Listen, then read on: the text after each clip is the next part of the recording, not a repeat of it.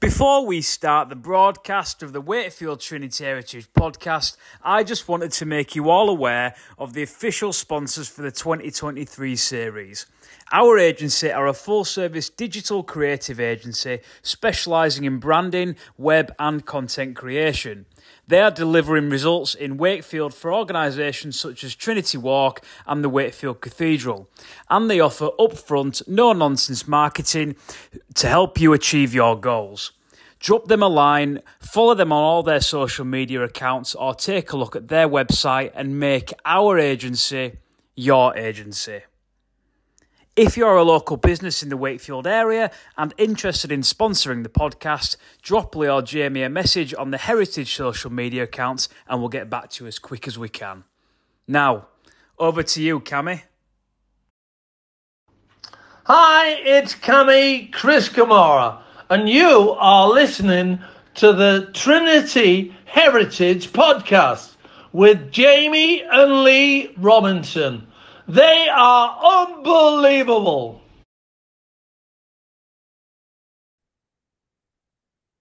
Good afternoon, good morning, and good evening from wherever you are listening from. My name is Jamie Robinson, and welcome to episode 66 of the Wakefield Trinity Heritage Podcast. Bit of a rejig in scheduling this week as we bring you our first ever Wednesday podcast, fresh off the heels of our first game of the season against Catalan Dragons, and 2 days away before we play Wigan away in Wigan. But before we begin properly, let me introduce you to my co-host, my dad, Lee Robinson. How are you doing, Dad? Hello, and welcome back to this week's podcast. Like you say, it's a Wednesday night one this week. This week we go modern day for the first time this year. We always like our heritage chats, but we've got a great relationship with the club, and we have a lot of first teamers join us every now and again. This week we've got a bloke who's played 219 times for Trinity. He's got 3 England caps, and this year is his testimonial year. A big warm welcome to Reece Lyne. Thanks for joining us, mate. Cheers, fellas. Thanks for having me. Looking forward to chatting to you both. Good stuff, Reece. So, I mean, once again, I say this every single week, but we ask the first question to the same question the first time, every single time to the same people. And I'm just going to ask it to you first outright, and then we can talk in a bit more depth about other things. But what's the first thing that comes to mind, Reece, when you hear the words Wakefield Trinity? The first thing that probably comes to mind is togetherness. When I think of Wakefield, I think a lot of times backs are against the walls, and I think it's just a city and a club that's together. And yeah, I think whenever I think of Wakefield, that's kind of what I think. Just like a family club that's together in everything what they do. We get a lot of the ex and current players saying something along them lines, like you say, a family or pride, togetherness. What do you think's in kind of the foundations of the club at Trinity to utilise them phrases? I just think everyone you meet's kind of a friendly face and always willing to help you. And I think there's a lot of just working class people that everyone's willing to just chip in and kind of do their bit for the city and for the team. And I don't think nothing's too much for anybody. And as I say, you bump into a lot of people that are volunteering or just helping out around the club, and I've always got a friendly smile and say hello and stuff. So yeah, that's kind of where I got them couple of words from. Superb, mate. Superb. Obviously, it's no secret to anybody listening or involved in rugby league at the minute, but it is your testimonial year with us at Wakefield Trinity. How's that going for you so far? Yeah, really good. Obviously, I had my game last month, which was really enjoyable against Halifax there. So obviously having all my family and friends down, it was a real special day for me, that one that I really enjoyed. And then just most recently, I've just had a race night just down at the ground on Saturday, which your dad was there. So that was a real fun night as well. I actually haven't been to one before, so I was really looking forward to it. And it was a real good laugh. Had lots of fun there. So yeah, I'm just in the process of getting the next event together, which will be a Q&A night. That'll be in April. So I'll just be looking at getting the details out over the next week or two on that. Superb, mate. And you know, Dad himself is always doing so much research into the club, and we've had a bit of a dive today.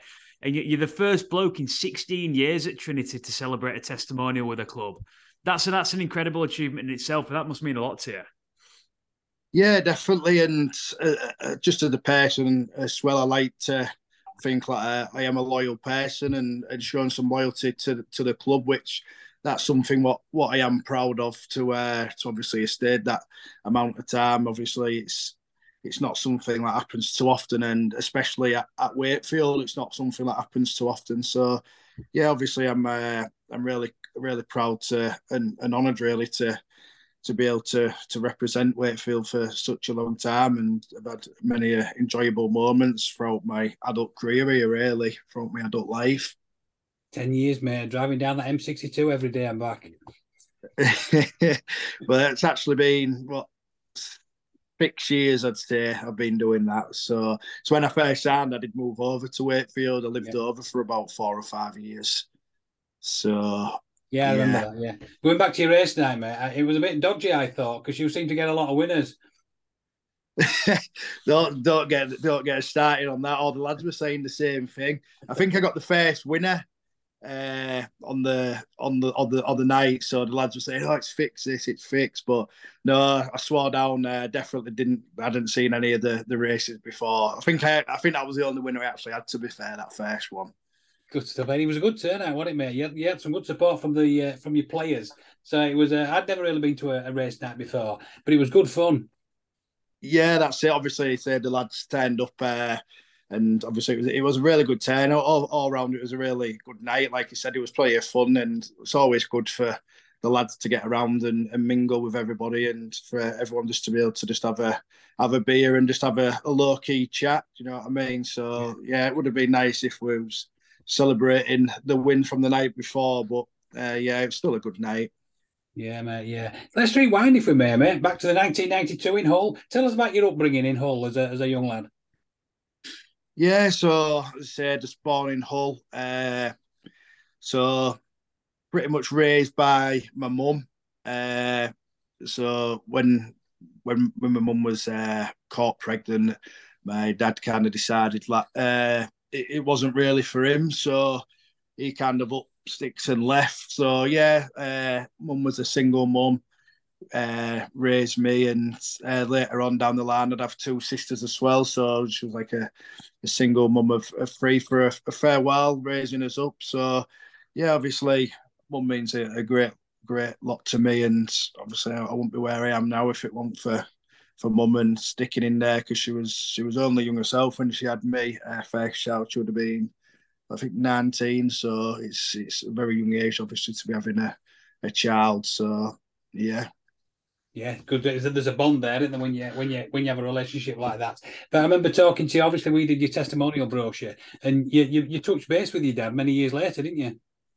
Yeah, kind of got in touch. I was on a pre-season camp with Hull FC in Tenerife at the time. I would have only been maybe around 18, and yeah, kind of put two and two together and guessed who it was, and saw some pictures of myself on his Facebook. So yeah, I decided to give it a bit of a shot. I always said to myself, obviously, never knowing what he looked like, I could walk by him in the street and not recognise him. And I kind of said I never wanted to die without seeing my dad. I always wanted to just kind of knew what he looked like and give it that chance.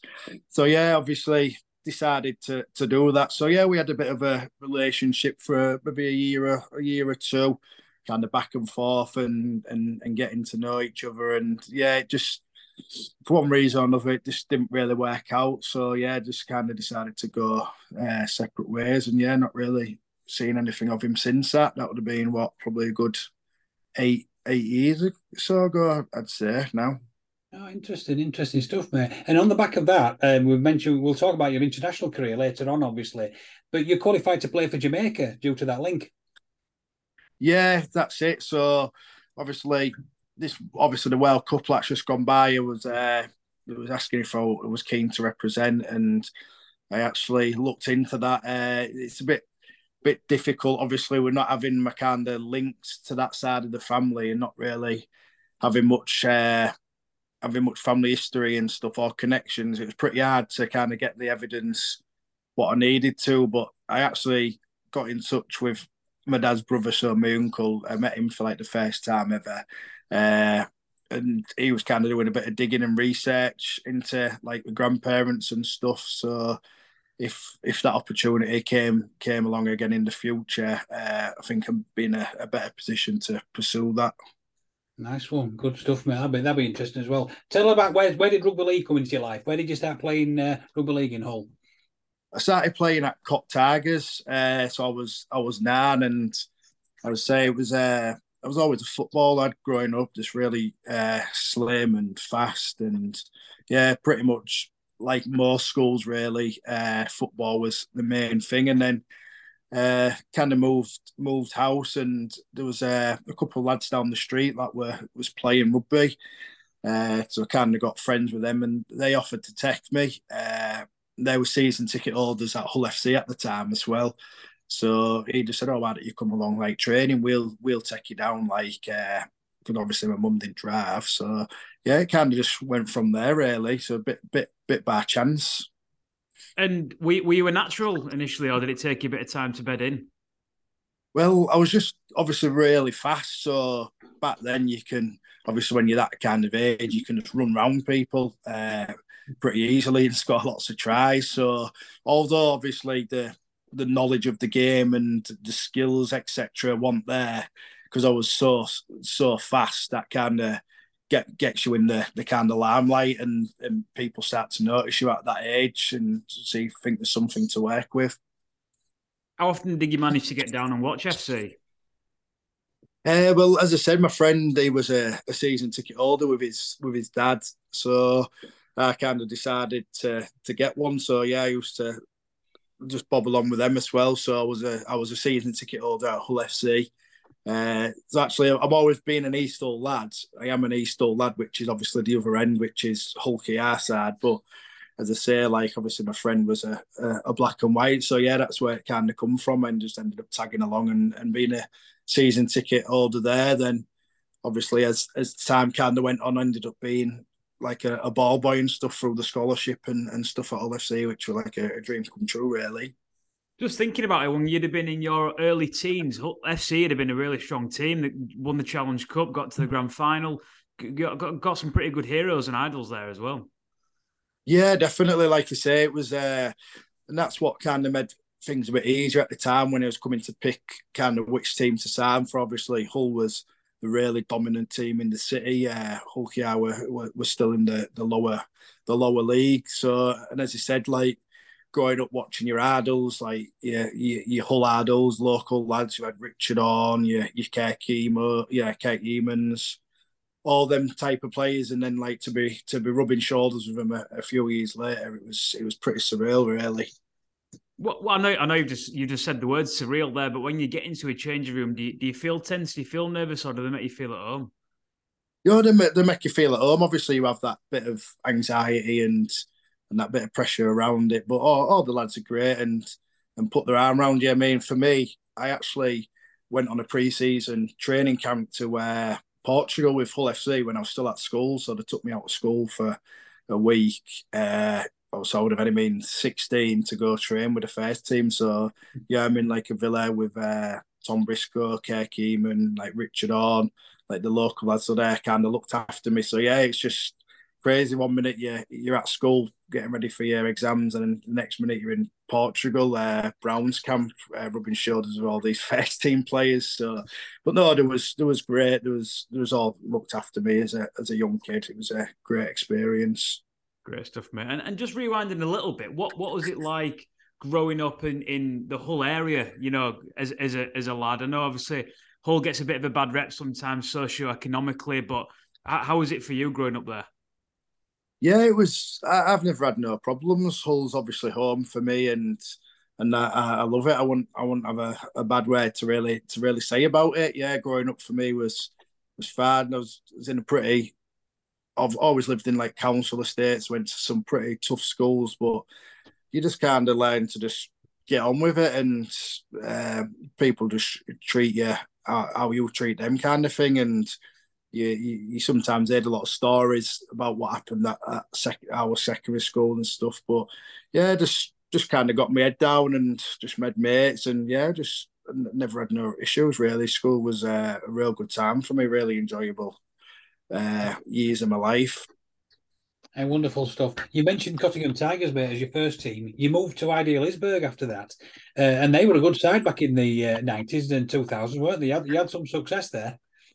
Yeah, definitely. As I say, I don't know if I had a year or two at Cot, and then kind of Ideal came knocking on the door. And there was trying to put together a strong team, just trying to I'd say poach a few players from kind of each team to put together a strong team. And at the time, I was kind of obviously because my friend was taking me, it was kind of in his hands really because I didn't really have any transport, and he decided he wanted to kind of make the move as well. So it worked out well, and yeah, we had some really successful times at Ideal over the years. I think we won every trophy going, and that even included the national cups and the Yorkshire Cup. So yeah, we had a really strong team and some really enjoyable moments over them years. And how did the sort of link to Hull FC come? Did they have scouts looking at Ideal? Yeah. So obviously you had scouts. So you had scouts from all over every club really, always watching, and you'd have like your service areas, so like your Hull district against like Wakefield district or Leeds district, all that. So there's always scouts watching. And then you kind of just at the time you got a letter through the post through at home, just with the clubs that would be interested in signing you with a contact number on, and then you just basically had to politely ring that number and say you wasn't interested or you was interested, and you'd kind of go and meet them clubs that you was, and then just make a decision from there. And basically, you mentioned it already. You went straight from school, so you were a 16-year-old in the Hull first team setup. How was that? You know, that's a big jump, isn't it, from Yorkshire Junior League to Hull FC first team? I bet you were shattered. Yeah, definitely. It's a massive jump, as I say. Like it doesn't really happen too much these days. I think a lot of the kids now are obviously it's big to get the studies and to get something behind them. I don't think too often people go straight from secondary school straight into the full-time environment now. So yeah, it was obviously at the time it was a dream come true. It's all I wanted to do, but as I say, it was pretty crazy. I think like I was playing a National Cup final for Ideal at Salford ground, and I think like just over a year later I was playing in my Super League debut. So when I kind of thought about that and actually sat back and thought about that, like just within a 12-month period, it was it's pretty crazy to think of, really, from playing 15, 16-year-olds to land up against your Willie Talaus and seasoned pros. That's right, because that your debut was at Salford as well. So within a year, you've gone from under 15s, under 16s, Barla National Cup final to Super League debut. Do you remember your debut at Salford? Yeah, I remember it. Yeah, I think that's something. Yeah, all your debuts you can never really forget. So yeah, I vividly remember even like the bus journey and how nervous I was. Like we had a really strong team as well. It was stacked full of internationals and world class players, and I managed to get over for a walking try, but we lost on the day, which with the strength of the team that we had. And Salford team was okay, but the strength of the Hull FC team should have been really winning that game. So yeah, obviously disappointing to lose, but obviously it was great to cross the whitewash. It was on Sky as well, so was it? It was good, yeah. I'm just looking at the team now. I won't quiz you on it because obviously it's not a Hull FC podcast. But you were on the wing. Tom Briscoe was on the other one. Kirk Newman in the centre. Sean Long at loose scrum half. Props: Michael Mealy, Lee Radford, Sean Berrigan hooker. Back three: Willie Manu, Danny Tickle, Craig Fitzgibbon, and people like Ewan Dowes and Danny Houghton, Sam Moan on the bench. That's a strong side, mate, isn't it? Like you said. Yeah, it was a really strong side. So, as you say, just to be rubbing shoulders with them type of players as a 16, 17-year-old, it was amazing. It was all happening all very quickly as well, wasn't it? Because in that same era, if I'm right, looking at this, he got picked for Great Britain Academy as well, and that was sort of, I think you made your debut in March 2010, and at December 2010, you got picked for England Academy. That must have been special as well because you beat the Aussies twice. Yeah, that was obviously really special. again, we had a really strong team there, going up against the Aussie schoolboys, and obviously we managed to get the series win, which not too many have done over the years against the Aussie schoolboys. So that was a big feat, and it wasn't till I was kind of just going through some bags and some old stuff the other day, just in my loft, that I kind of flicked through a program of the actual Australian schoolboy teams, and you come across the names, which obviously now are well known, like your James Tedesco's, David Clemmers, all that. And obviously at the time you had no idea, but just to actually think, oh yeah, I've played against them type of players, and you had no idea. It was good just to have a little flick through that and see. What did that mean to you at the time? Obviously, like you said, you had a bit of a different upbringing to others, and you know this young lad from Hull suddenly representing your country at 16 is incredible. Yeah, it was, and I think when you're at that age, though, it kind of just, I don't think you really realise kind of what you're doing at the time. But like you say, so much was happening. It's kind of just a bit of a whirlwind, really.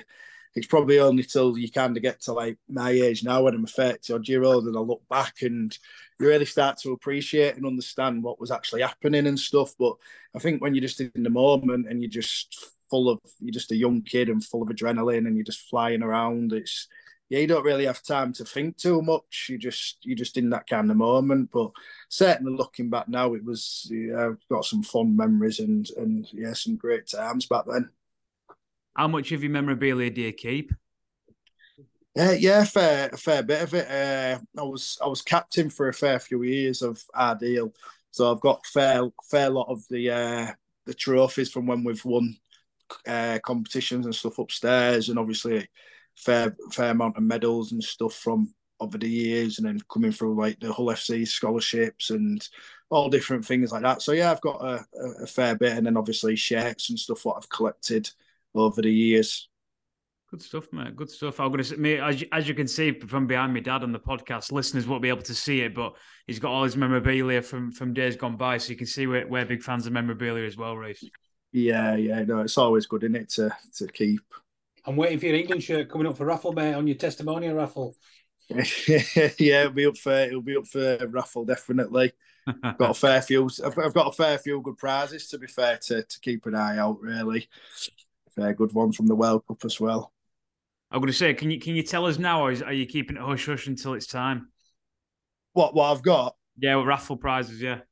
Well, mainly to share. I've got like an Australia signed one, Samoa signed one, a couple of my England ones. I've got John Bateman England shirts, Newcastle Knights one, New South Wales, Great Britain one from the last tour. That's it off the top of my head, I think. So some fairly decent stuff, yeah. Good stuff, mate. Excellent. And then, just going back to your Hull days, kind of your last year at Hull didn't go as planned under Peter Gentling. You ended up following a good mate of ours, Richard Agar, to Wakefield. What did Rich have on you in terms of influence? Yeah, Rich was massive for me over my younger years. Obviously, he gave me opportunity. I'll be forever grateful to Rich, and we had a really good relationship. And obviously, it could be tricky at the time as well. So I was a young kid, and sometimes you don't always make the right choices, and obviously things are a learning curve. So he always put his arm around me, kind of understood my background as well, and kind of what had kind of gone on growing up and stuff. So he was always there to kind of put an arm around me and just to guard me, really. So yeah, it was. It played a real big part in my early years, especially at Hull FC, and then over to Wakefield as well. What were your thoughts on moving to Wakefield initially?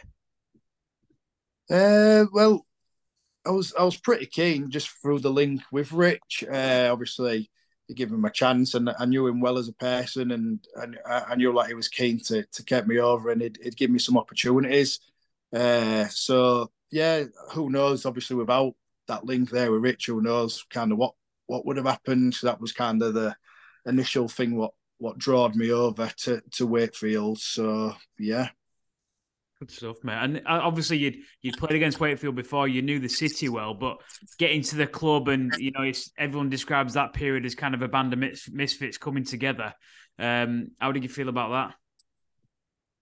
Yeah, as I said, just I decided obviously to move over as well, so I was getting just to grips with that kind of leaving home and starting to grow up a bit. And obviously, everyone says it's like misfits, but for me at the time, I was only a young kid, so I wasn't established. So to me, I was just a kid that was looking for an opportunity. So I didn't really take too much notice of that. I think obviously maybe the older ones and players that had played at other teams obviously had that perception of, oh yeah, people see us as a bit of misfits all put together. But yeah, I think just for me, obviously a young kid that wasn't really established, I was just focusing on that really, just looking for an opportunity to establish myself really and get a run of games.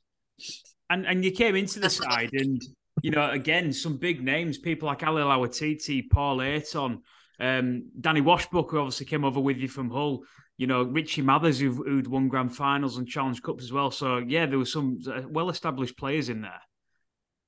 Yeah, definitely. There was plenty of experience. And then obviously your Tim Smiths, like Andy Valleys. We had a really experienced team and plenty of good characters as well. You had Carl Amors, we had Ben Kane, Peter Fawkes, obviously the skipper, Danny Kermond. So yeah, it's probably, I'd say, them fair few years probably up there with my most enjoyable really at the club.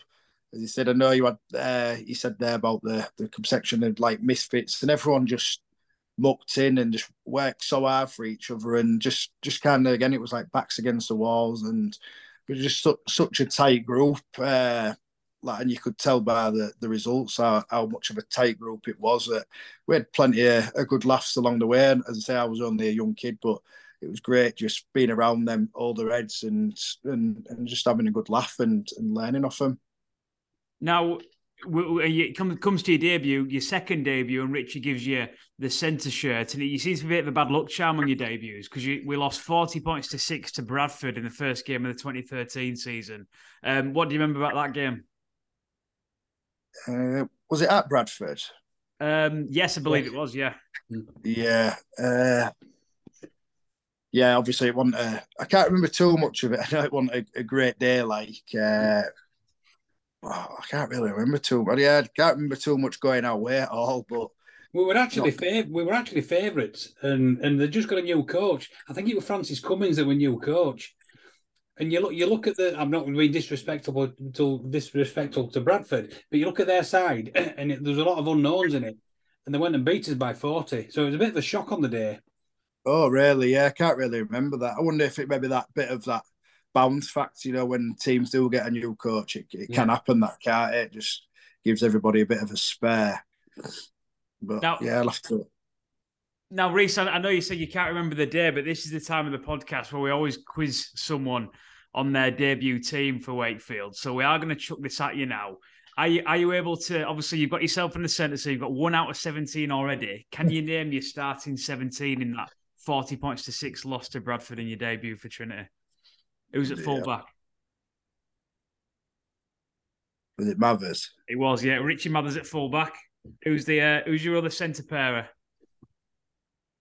Fantastic Australian Cronulla player. Dean Collis. Yeah, great player. Wingers, you've mentioned them already. Ben Kane. Yeah. Peter Fawkes. Yeah. Halfbacks, drop goal specialist, and a young Wakefield lad who now plays at Fev. Other one still plays at June. Matty Wildy. Matty Wildy, yeah. Paul Sykes. Yeah. Yeah, and we've gone over the pack already, actually. Yeah, so we've got a big Aussie prop and then big pundit these days that plays for Widnes.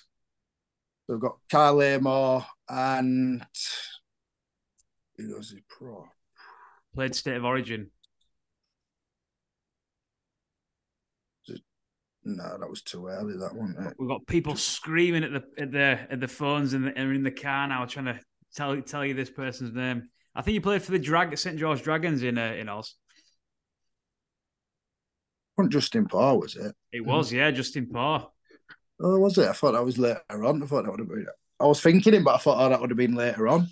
Yeah, Justin Parr and Kyle Amor. Hooker, yeah, probably the best hooker at our club in a lot of years. This lad, Paul Ayton. Yeah, Paul Ayton.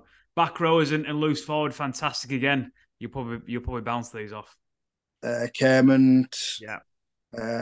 Ali. Yeah. and Washy. Yeah, excellent, superb. And the bench, we're a bit misfits, really. To be fair, there's a prop who plays at Wigan now. Singo. Yeah, Singo. Yeah, he did play many games for us. Well done. Second rower, Italian surname. Mariano. Yeah, big Frank the Tank. I loved him. He was a great player. And then a kind of a journeyman prop who I think he had 2 stints at Wakefield. Cumbrian. Oliver Wilkes. Yeah. And then last one, hooker off the bench who's also having his testimonial this year at Halifax. Carl Wood. Yeah, superb. Well done, mate. Excellent. Superb. So, yeah. Surprised myself there, especially with my head knock as well. Early in the week, I've done pretty well there. Smash that. So, yeah, Richie Mathers, Peter Fox, Dean Collis, yourself, Ben Cockayne, Paul Sykes, Matty Wilde, Justin Paul Ayton, Kyle Amor, Big Ali, Danny Kermo, Washy, and then Carl Wood, Ollie Wilkes, Mariano, and Singleton on the bench. Tim Smith must have been injured or something that day, but Matty Wilde is pretty decent to pop in. So so 2013, it also stands out for me as well. I mean, we don't want to go on about him too much, even though he's a friend of the podcast. But Danny Kermond had a fantastic season that year. He got selected for the dream team. Tell us about playing alongside Captain Kermo and what it meant to you. Yeah, just such an inspiration. He was obviously when I first got there as well. He was just a great guy. He was the captain of the team. But obviously for me being a young kid, it's obviously it can be quite daunting, a bit nerve wracking and stuff. But Kermo is just always there, just always approachable as a person, just always willing to talk and listen. He's just an all round great guy and. Obviously, to boot, he was a fantastic player, and you knew when you had him at the side, he was going to lead you, and you always had a good chance because, I mean, like that year when he was just hitting them lines and scoring for fun, he was causing all sorts of problems. So yeah, he was just instrumental when you had Kermo in the team, just because you knew what you was going to get from him. So yeah, he was a fantastic person and. Fantastic player and someone I still speak to now and as classed as a good friend. Yeah, it's brilliant one, especially when he played alongside Tim Smith. Those two together, they were like the wizard. He put Kermo through some lovely gaps, lovely tries. Yeah, that combination like them to add for them few years, it was unbelievable. Mm. That was your first season, mate. 2013. You played 17 games that year. And then the year, we seem to have a mini clear out. Tim Smith went, Ayton, Amor, Cockayne, Mariano, Paul. A lot of these players were mentioned already. There was sort of a mass changeover. I think that's just when Michael Carter stepped in. And the names were brought in, Scott Anderson, Peter Godinet, Paul McShane, Richard Moore, Daniel Smith, Jarrett Sammett, Nick Scruton. Massive changes. Do you remember that season when Michael Carter took over and there were so many ins and outs? Yeah, I remember it pretty well. It was kind of well documented to the players, kind of like there was a bit of a changeover happening behind the scenes. What I think it obviously needed to happen for the club to keep going, kind of thing. So yeah, I think I'm not too sure myself, but I wouldn't be too sure if them players kind of had to kind of go rather than by choice to kind of keep the club afloat. I won't be too sure on that, but I know a few of them kind of had to kind of go just to kind of make ends meet for the club to stay above board. Yeah, there's some big money men there, weren't they? When Michael knew what he was doing, getting rid of some of those. Yeah. That 2014 season, you started off on the wing, but then within a few weeks you went to the centre. What was your favourite position? Because when I first knew you as a kid, you were always on the wing at Hull. And then you ended up in the centre of Wakefield. What did you have a favourite position back in the day? I know you're an established centre now. Yeah, centre. So all growing up through junior career, I've always been a centre. So that's all. I've always been a left centre growing up, and then obviously just because of size and experience, it was just kind of easier just to filter in on the wing at obviously Super League level. Obviously a bit more exposed in the centre when you're obviously not as physical attributes what you need. It's just easier just to slot in on the wing. So that's kind of why them early days at Hull I was on the wings, and then kind of same at Wakefield until I'd kind of developed a bit. And those early years when you came to Wakefield, we were so up and down. Looking at 2015, I don't know if you remember, but the first match of the season we played Cass and beat them. Second match of the season we played Hull Kingston Rovers and beat them, and then we lost 15 league games on the trot. Do you remember that year? Yeah, I remember it pretty well. As I say, I think that Cass game, I think it was Danny Washbrook scored late on at Cass to win that game. Obviously, it was great scenes, and then I think we won the next one, and then as you say, I don't think we won another, and then I think that was the end of James Webster. Was James Webster the coach? Yeah, that right? Yeah, That was kind of the end of him. We didn't win another game, which was obviously disappointing. So yeah, obviously a season what started off so positively and full of hope, just kind of soon fizzled out, which is a shame. that was the year when those Super 8s and Middle 8s came in as well, and we were that bad. We finished bottom of the league. We were virtually getting ready for the Middle 8s by Easter. But I remember when it started, because obviously Webber went, Brian Smith came in, and we had such a turnover of players against. Tim Smith came back. Tim Smith left, and then we brought in Kevin Locke, we brought in Michael Seo, we brought in Bill Tupou. Tim Smith left near the end and finished bottom of the league, but then those middle eights started. You missed a couple of months with a broken hand. I don't know if you remember that. Can't really remember that, no. Can you remember that? Can you remember that year leading up to the £1 million game with Bradford? Or that last 8 weeks? Yeah, I can remember that. Yeah, it was obviously pretty chaotic, really, and obviously there was a lot of anxiety around the place, but as players, we still had the belief that we could stay up. Obviously, there was a lot of outside noise and a lot of pressure, but we knew, like, obviously, if we had every player out there, we could do the job and stay up. But obviously, when your jobs are on the line and obviously the future of the club's on the line, it does bring them added pressures and stresses. So yeah, it was pretty a tough time to be going through, but obviously thankful we managed to get through that. Yeah, and as you say, we won 24-16 that day, and Bradford haven't been seen since, really. So I know hindsight's a wonderful thing, but it's great to look at that just as opposed to that could have been us. Wakefield could have been done and dusted after that. Yeah, as you say, that who knows? Obviously, you have to pretty much let go of majority of your players, so it's just a total new turnaround, and yeah, it's just a total rebuild, and who knows which way it's going to go? Who knows if the board are going to back it? There's a lot of unanswered questions to be had there, so yeah, it's not the best, and I'm not a massive fan really of the £1 million games and stuff. I think it's something we could do with having a look at in the near future. But yeah, obviously just fortunate that we was the ones that came through it. But still, it's kind of a celebration of relief more than everything. But you still got to kind of take into consideration the other team what have lost so much as well. So it's not really a day for celebrating, really, if you get where I'm coming from. Yeah, I think we've spoken to a couple of people who were involved in that scenario, and you're there jubilant. The fact that you've kept your job and you've kept up. There's people on the other side who are struggling suddenly to pay the mortgage and provide for the children and stuff as well, isn't there?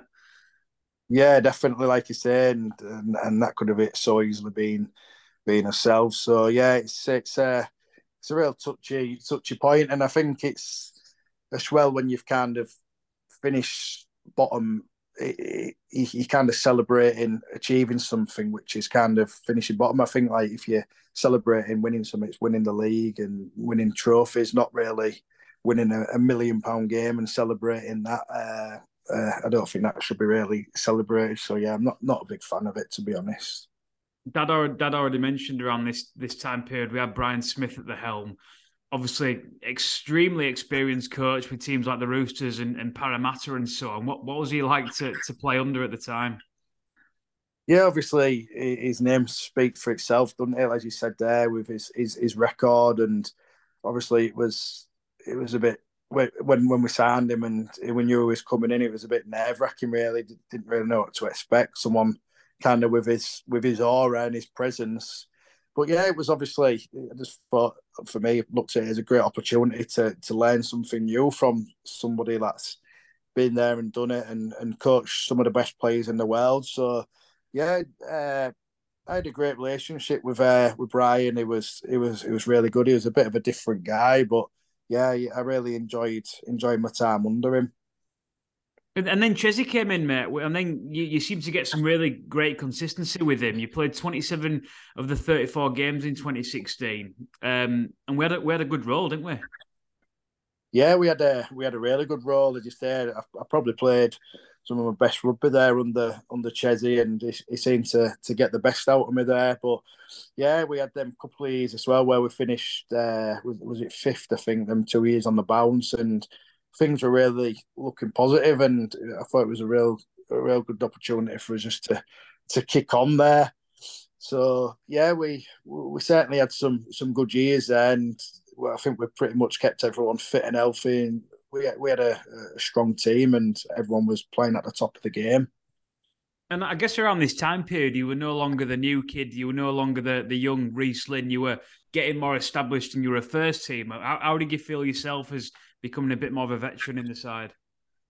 Yeah, obviously you start to get that role in the team. You're no longer just kind of filling in or getting that experience. You start to establish yourself and earn the respect of obviously your teammates, and they kind of see you as a regular as well. So yeah, that was always my goal, to kind of establish myself and to earn the respect of obviously my teammates, and show that I could do the job. So yeah, obviously when you start getting a bit of success, obviously that helps you as well if you're performing.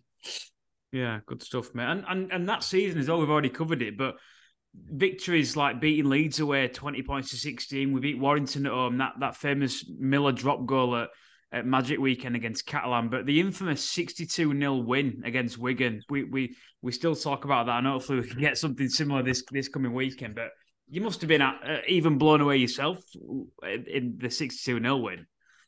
Yeah, definitely. It's something that doesn't happen too often in your career, and especially against Wigan. Pretty much every Wigan game's a tough game. So to have a game like that, I think I've only had maybe a couple of games that I've really blown out like that over the years. I think Hull FC was one of them again. But yeah, just touching back onto Wigan, everything just seemed to go right for us on the day. It was just one of them days. The game's pretty much over after 20, 30 minutes, and you can just kind of enjoy it, and every pass kind of stuck. And as I said, it's not something like that happens very often, so you just got to enjoy it when it kind of the ball's bouncing for you and everything's sticking. You just got to kind of enjoy them days on a nice sunny day. So say you don't get too many of them pumpings of Wigan. Did you score on that day? Probably not, to be fair. Probably not. I'm sure he provided a few anyway. And then lastly, just touching on that season, mate, we came one game away from playing at Wembley in the Challenge Cup before we lost to Warrington in that semi. What do you remember about that and kind of the despondency of that day? Yeah, obviously to get to a semi, it was buzzing really, and a lot of excitement around it, and obviously just daring to dream really of making that final. And I think it started off so well, didn't it? It went 6-0 up. I think Craig Hall scored first, and just remember just lining up ready for the kick-off 6-0 up, thinking, can we go on and do it? But yeah, as we know, it just didn't turn out that way. Kind of got rolled comfortably in the end. So yeah, obviously that was disappointing. Obviously to be so close, and then obviously to go in front, but just to kind of get turned over like that was it was really disappointing. We were riddled with injuries, weren't we, mate? They just all came at the wrong time. I think we played Cast the week before, and we threw everything at them, and we lost about 3 or 4 players from that Cast game.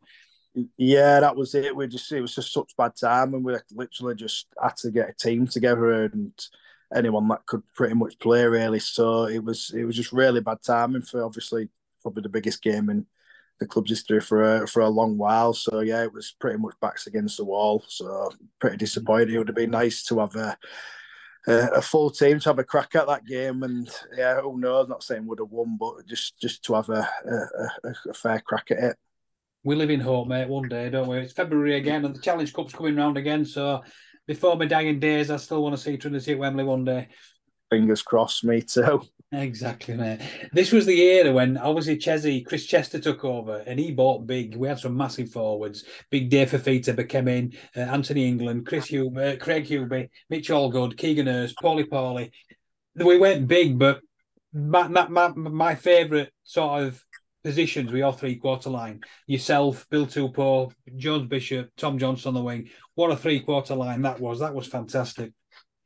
Yeah, it was really exciting, and I think we all kind of rubbed off it on each other. And yeah, it was for me being a part of that 3/4 line. It was outstanding having Bish outside of me, just a world class winger. You give him half a yard, and it was just so brave and tough as well. Bish, he obviously not the biggest winger in the world, but he was just really tough. He'd always take that first carry off your try line and managed to poke his nose through. And then, as you say, at the other side, you had Tom Johnston, just a freak, and Billow was a freak for them fair few years. It was pretty much unstoppable. So yeah, it was really enjoyable to play in that 3/4 line as well, and obviously to be training and learning off them guys as well. I'm not comparing you to the '60s, but that's the sort of height of our history when it comes to Trinity. And sort of the biggest compliment I heard, my dad still goes every week. He's in his 80s, but when you were flying down one wing and Bill was flying down the other, and the wingers were flying in and scoring tries, he turned to me, my dad, and said, "This is just like watching the wingers of the back three of the '60s." And I thought, wow, that must have been something that was one hell of a compliment to compare you lot with the guys from the '60s, the Neil Foxes, the Ian Brooks, who were flying down their wings as well.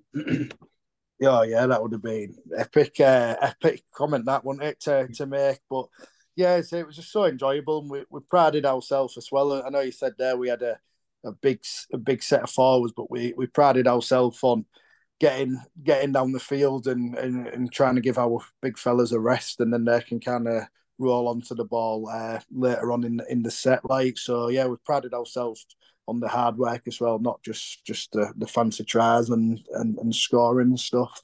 Yeah, nice one, mate. We're talking around about 2018 now. Am I right in thinking the highlight of your career was being selected for England? Yeah, 100%. Yeah, yeah, Tell us hundred about that percent. experience, mate. Being big for England. Yeah, obviously it was amazing. I was originally in the Knights, England Knights, so that was a pretty much of a shock for me. And then to get the phone call saying that I was being put into the first team to play was it was just a dream. Just obviously having all my family there, my mum, my partner, and to do it alongside Tom as well, who was one of my best friends. Yeah, it was a real special moment. Some of another moment that you'll never forget. And what was it like working with Wayne Bennett? Did you learn a great deal? Yeah, yeah, it was obviously again. It's another moment where you don't think it's going to ever happen to you, and obviously it's pretty surreal again. Just working with arguably one of the most successful coaches in the world. So yeah, learned a great deal, and just to be around him and them types of players, James Graham's, all them. It's just great to learn off. Just really we feel really fortunate. What type of things do you learn from such experienced heads like that?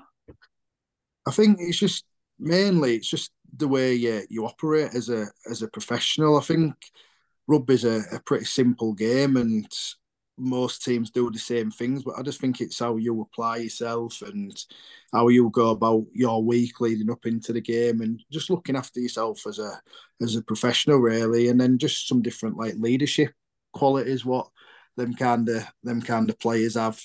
So obviously players that have been around a long time and been under other coaches and other players. So yeah, just listening and trying to take in a few things what could maybe take back to your club and help. We had Tom Johnston on the podcast last year, and he was very open in the fact that Wayne Bennett really laid down the law to him in terms of how he needs to start preparing to be an England athlete, and how in some cases he can seem a bit lackadaisical and lazy. But so I guess the honesty of these blokes as well really put you in line if you strain a little bit.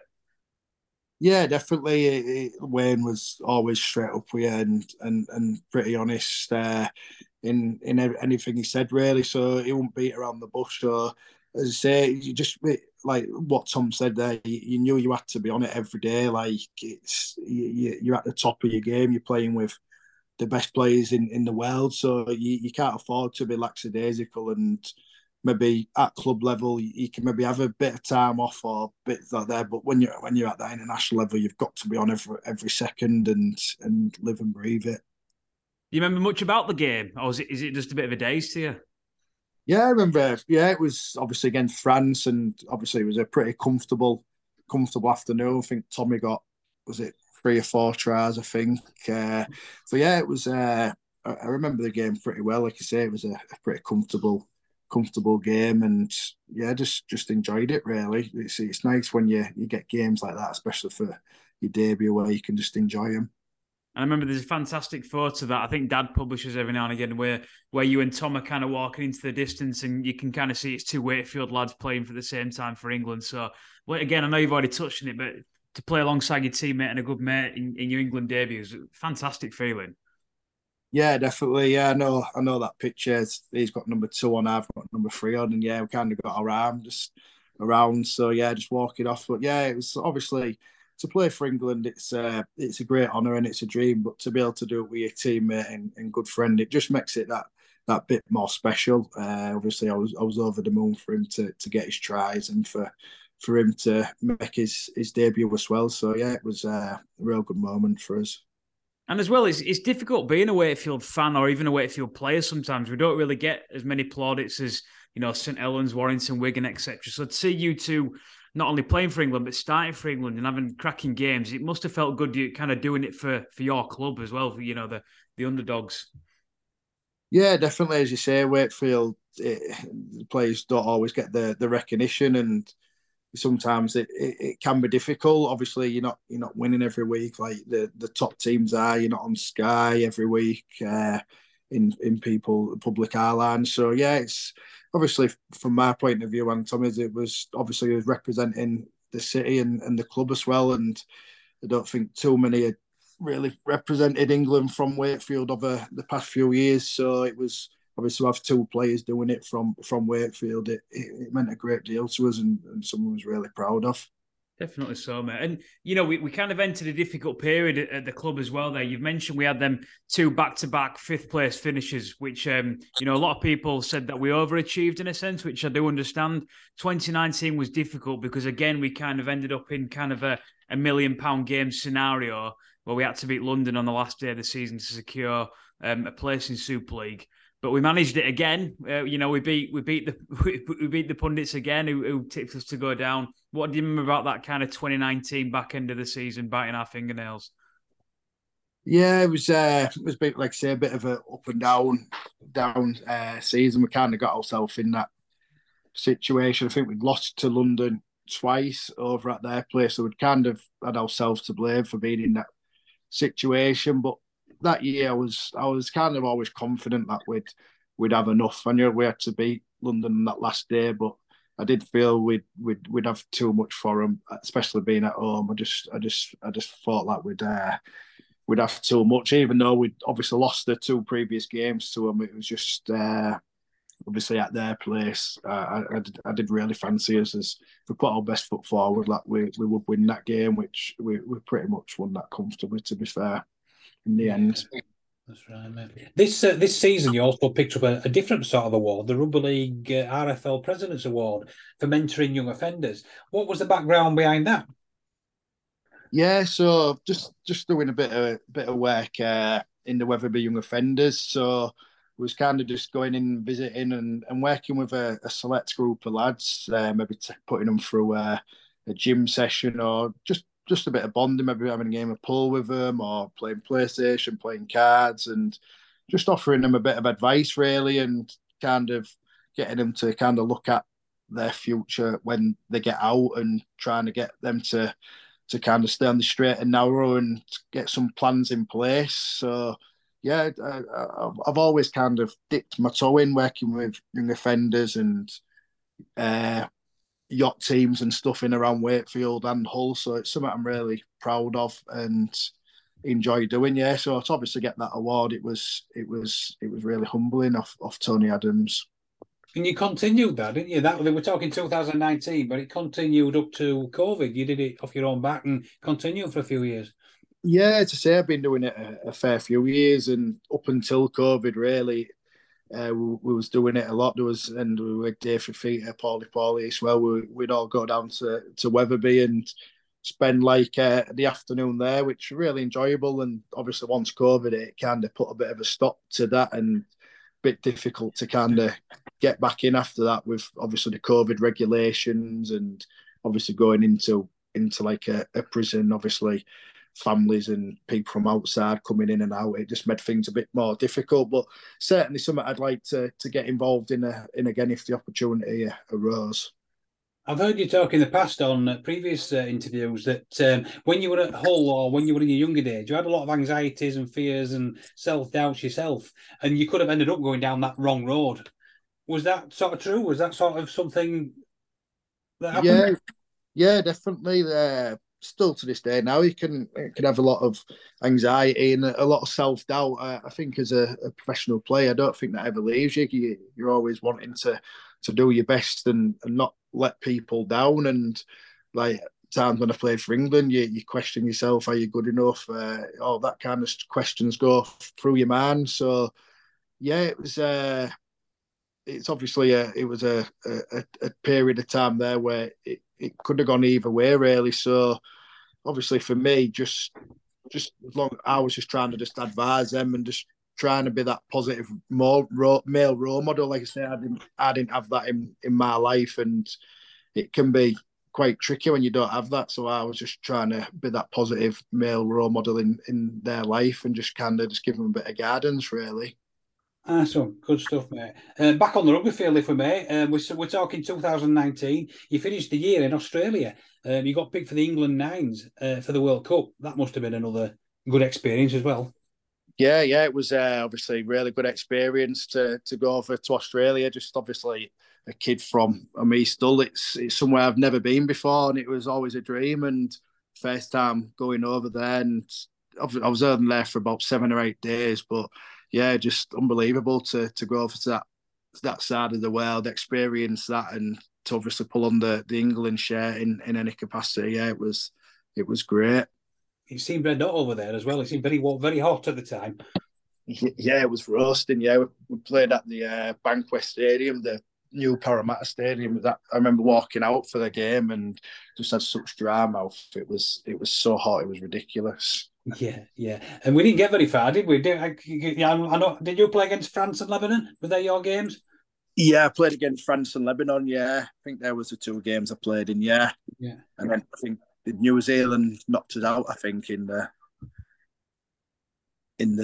was but what was it, the semi final or I think we got to the quarter, either quarters or semis, and I think the Kiwis knocked us out. Yeah. yeah, the Kiwis knocked us out. Yeah. Yeah.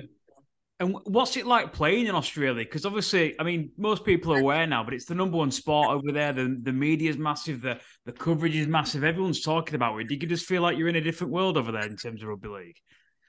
Yeah, well, it's a bit difficult. Really. As I say, I was only there for 7 or 8 days, so I didn't really get too much of a glimpse into it, really. And the Great Britain boys had just got there a couple of days after the we did, because that was when there was touring as well. But just that as a country, it's just so full on. Like it just literally, just a bit like London over here, just Sydney. It just never stopped. It was just 24/7, but just so much to do and just so busy, traffic everywhere you go. So it would have been nice to spend a bit more time there and just to experience them other things. But obviously, like I say, we only had 7 or 8 days there, and then it was back on the plane to England. Back on the road, mate. And then, you got back, you managed to get a couple of months of pre-season, and then the COVID lockdown hit. So obviously the world stopped, everything stopped. What do you remember about that time period? Yeah, obviously it was just a real crazy time for everyone. I think a lot of people like myself were just in the unknown, especially a rugby, just didn't know what was happening, when we was going to be back. There's obviously a lot of question marks around all that. So I think the whole society was kind of in that same bracket, weren't they? Just obviously just waiting for updates and kind of stayed at home and did a bit of training in the back garden and hoping it was going to be maybe a couple of weeks things, but obviously it didn't turn out that way, did it? It kind of just got worse and worse. So yeah, it was. I think it's something to look back on now, and it's something like you'll probably never get again in your life to be able to have that time at home and spend it with your family. I know you don't have so much you could do, but just to be at home and not be required to do much. It was, we had some nice days as well with the sun. I think the sun was pretty kind to us as well. So yeah, it's just, as I said, just kept myself busy training really, because you never knew when you was going to get kind of called back in to start the season again. And how was it playing behind closed doors? Yeah, really, really weird to be fair. It was just, you rocked up to the games and obviously it's just the sky, maybe cameras there and the camera people and that's it really. So yeah, it was pretty strange, but obviously we were just happy just to be back playing really, and we knew we had a job to do and we had to get them games on for the clubs and for the good of the game. So it was just kind of just back to work and back to business really. Happy just to be back out there. Good stuff, mate. Good stuff. And then kind of rounding off, you know, we come to like the past 2-3 years of your career. Tell us about what it was like working under Sean Wayne in kind of them fixtures against the All-Stars and against France. Yeah, it was massive. Obviously, being under Wayne, he's such an intense guy on the field, but he's a great guy. Obviously, how he comes across really intense and stuff, but he's a really good guy, and you can have a good chat with him. And he's honest. That's his biggest thing with Wayne. He's always honest. And throughout like the past few years, he's constantly in dialogue with players and telling them what they're doing well and what they can improve on, which is great, especially for me as a player when you've got him watching and tipping you up on what you're doing well and what you need to improve and what he's looking for. So yeah, obviously to be under someone like that again after Wayne Bennett, it's great because obviously Wayne has been there, he's won plenty of trophies and he's a very experienced guy. And last season, mate, last season was pretty hopeless for you, really, because you played 13 games and then your ankle went. Is that probably one of the worst injuries you've had? I know it's the longest you've been out in your career. Yeah, I've actually had the injury a couple of times early on in my career, syndesmosis at Hull. But yeah, that last season was frustrating, really, because obviously I picked up a ban early on in the year, which had a bit of an impact. I didn't play for 3 weeks then, and then obviously picked up that injury, what pretty much put me out for the rest of the season. So pretty frustrating. So obviously it's kind of frustrating me what's just happened to me now, because I was hoping just to start this year and get some games under a belt and have a injury-free season. So yeah, it's put a bit of a dampener on it, but hopefully I'll be back out there soon. Yeah, off we go again, mate. Into 2023. We've got another coach, Mash. Great bloke, Mash. We talked to him a couple of weeks ago. He's your sixth first-team coach since you've been here. 2023, not a great start last week, but you must feel confident. We've got a good side and good prospects this year. Yeah, as you say, Mash is a good guy, and he's been in around the first team now for a couple of years, and he's a good fella, and I think the change was needed, and he's come in Mash, and obviously brought in Fordy with him, who was a great coach as well. And yeah, we've had a really good pre-season and got a lot of work through a lot of work and made our roles clear, what's expected and what we needed to do. So yeah, obviously I know last Friday was disappointing, but it's only the first game, and I'm pretty confident we can have a successful season. As with most teams, we're going to need a bit of luck with injuries, etc. But yeah, I'm pretty confident we can have a good season under them guys. Good stuff, mate. And then just before we fully round off, just tell us about Reece Lyne, the bloke away from rugby league. What do you enjoy doing? What's your hobbies? Yeah, just chilling out really. We're just like spending time. We've got two young children.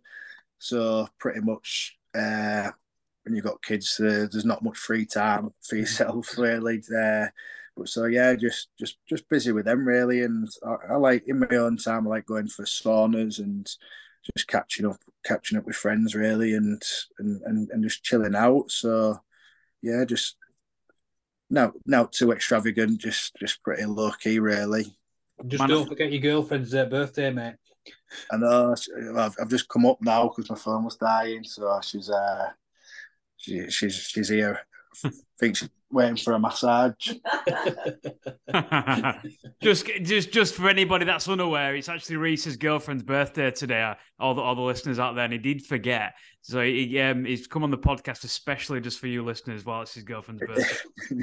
He's in the doghouse for all these listeners out there.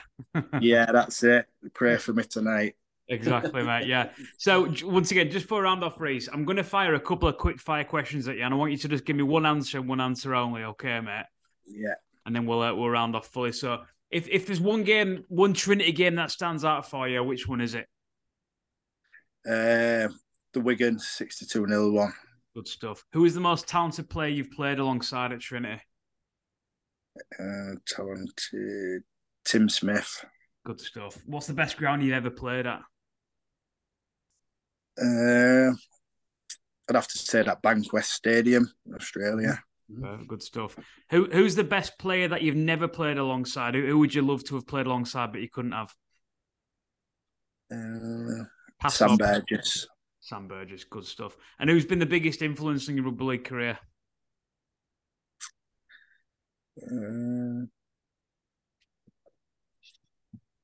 I'd say Richard Agar.